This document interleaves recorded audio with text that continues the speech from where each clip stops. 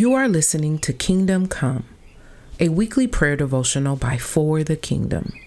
To connect to our prophetic community and to join us for live prayer twice a month, visit our website at forthekingdom.com. That's ivthekingdom.com. Or download our app on your mobile device.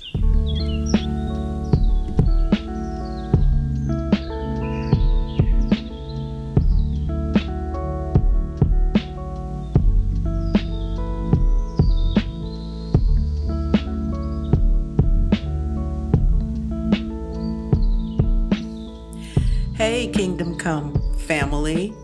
This is Janice, and today our devotional will be on the book of Philippians chapter 4 through 9. We will be talking about standing firm in unity. Paul writes to the believers at Philippi to stay united, joyful, and always in prayer. He writes an encouraging word to the church of Philippi, as well as instructions on Christian unity. We may live in a fallen world today, but we are the church of the living God, and we must walk and live in unity and love and in the kingdom that is here on earth. Philippians 4 through 9 reads, "Rejoice in the Lord always. Again I say rejoice. Let your reasonableness be known to everyone. The Lord is at hand. Do not be anxious about anything, but in everything by prayer and supplication. With thanksgiving, let your requests be made known to God, and the peace of God, which surpasses all understanding, will guard your hearts and your minds in Christ Jesus." 8 says, "Finally, brothers, whatever is true, whatever is honorable, whatever is just, whatever is pure, whatever is lovely, whatever is commendable, if there is any excellence, if there is anything worthy of praise, think about these things."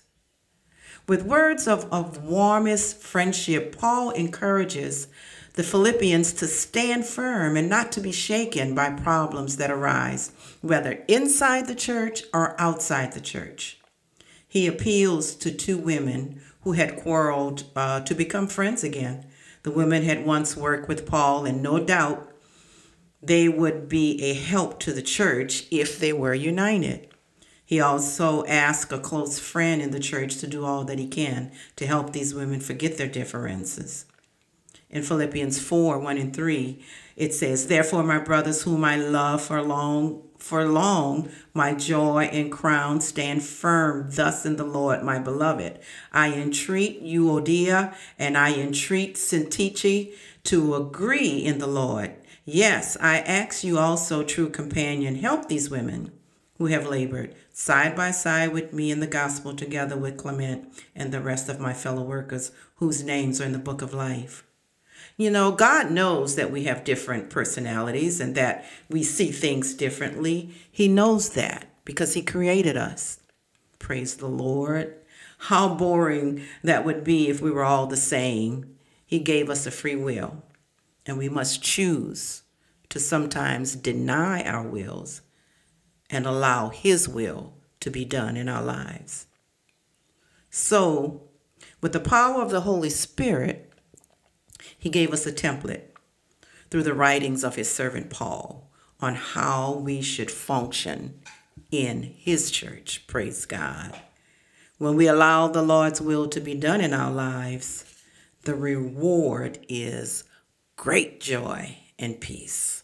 Wow. Paul says, above all, Christians must at all times rejoice and be patient. To be patient with one another, we must learn not to worry, but to pray with thankful and believing hearts. God's peace will then protect us from unnecessary mental and emotional tension. Praise God. If only we can grasp and imagine that. By filling our minds with the things that are good and with things that are honorable, we will have conduct that is good and honorable.